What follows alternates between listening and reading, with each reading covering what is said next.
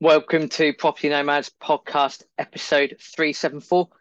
Is buy-to-let dead or alive? Before we go into the content of today's episode, just a reminder that there are going to be some changes that are coming up on the podcast. You might get an extra podcast or two come into your feed at a random time explaining what it is going on. So we'll do our best to keep you up to date and informed. Also, if you follow us on our social medias, Instagram, etc., do head over there as well because we'll be sharing all the information with you on there. Is buy to let dead or alive?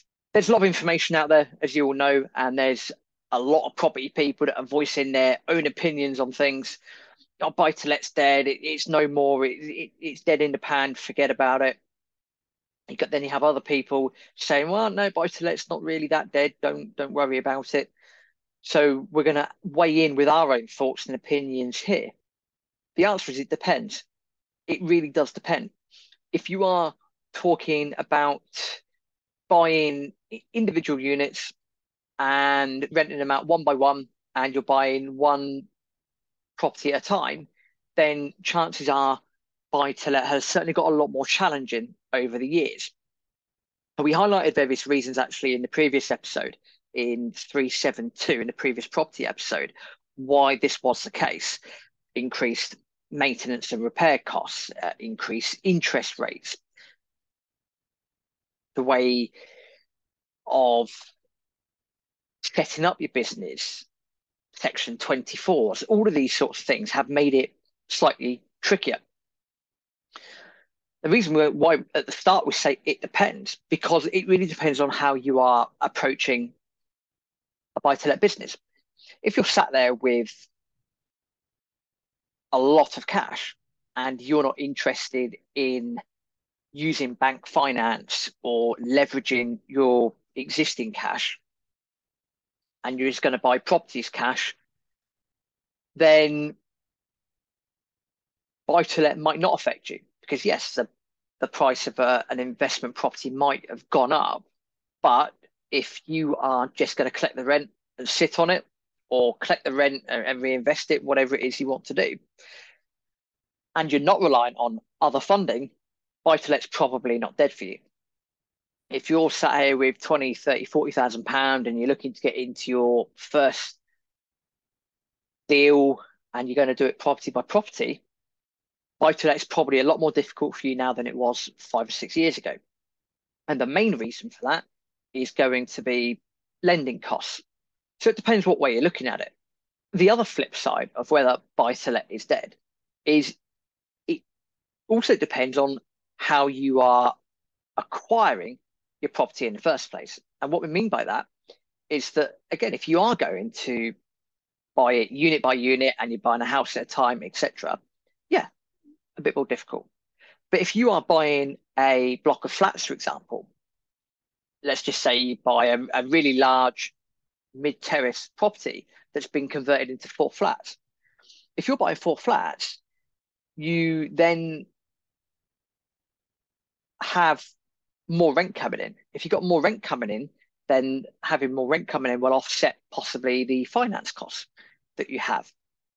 So therefore, you can put all the hard work in obtaining the property, etc., etc. But rather than end up with one unit, you can end up with four units.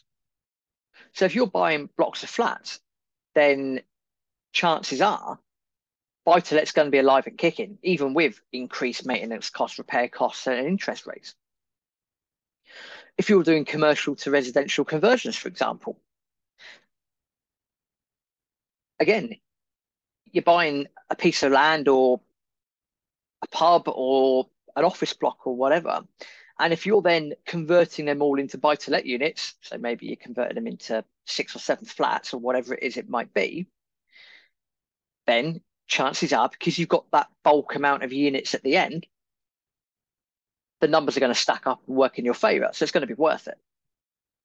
So you might have thought at the start when we said it depends, you're thinking, here we go again, TPN sitting on the fence, here we go, we know what they're doing. But in this case, it really does depend how you're approaching it. What's our opinion? If you going down the very traditional buy-to-let route, one unit at a time. I want to try and do it for cash flow. I want to go to places where rents are going to be quite high, but the property values are quite low. Then yeah, there are still pockets out there where that can feasibly be achieved. It is possible.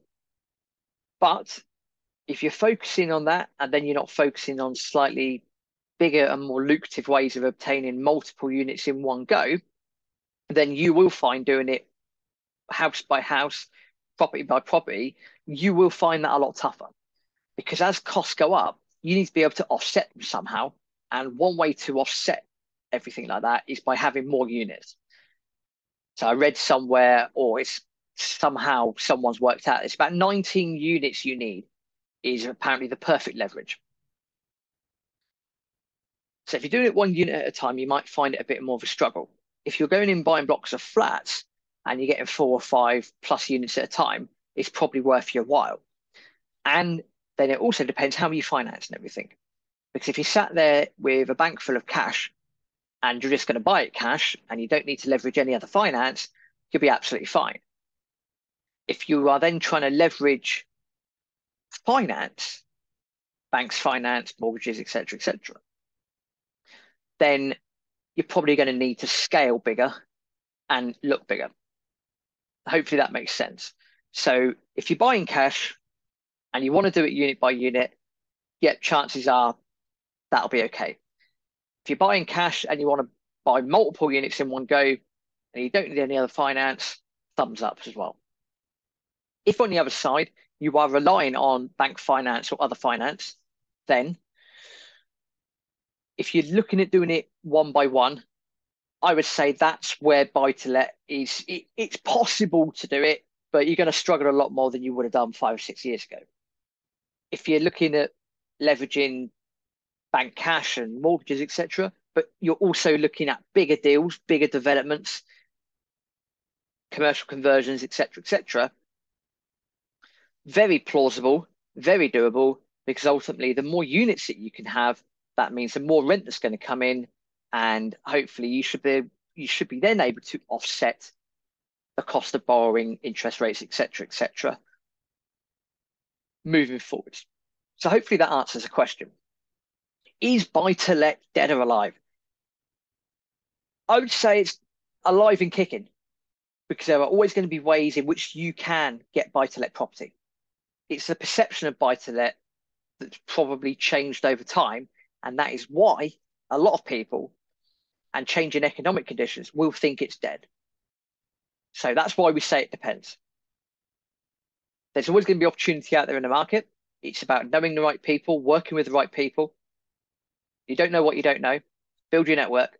Do everything you can to get to that position where you can take all of this action and have it benefit you. You want to go out there and create as many win-win situations as possible. So that's episode 374. Is buy-to-let dead or alive?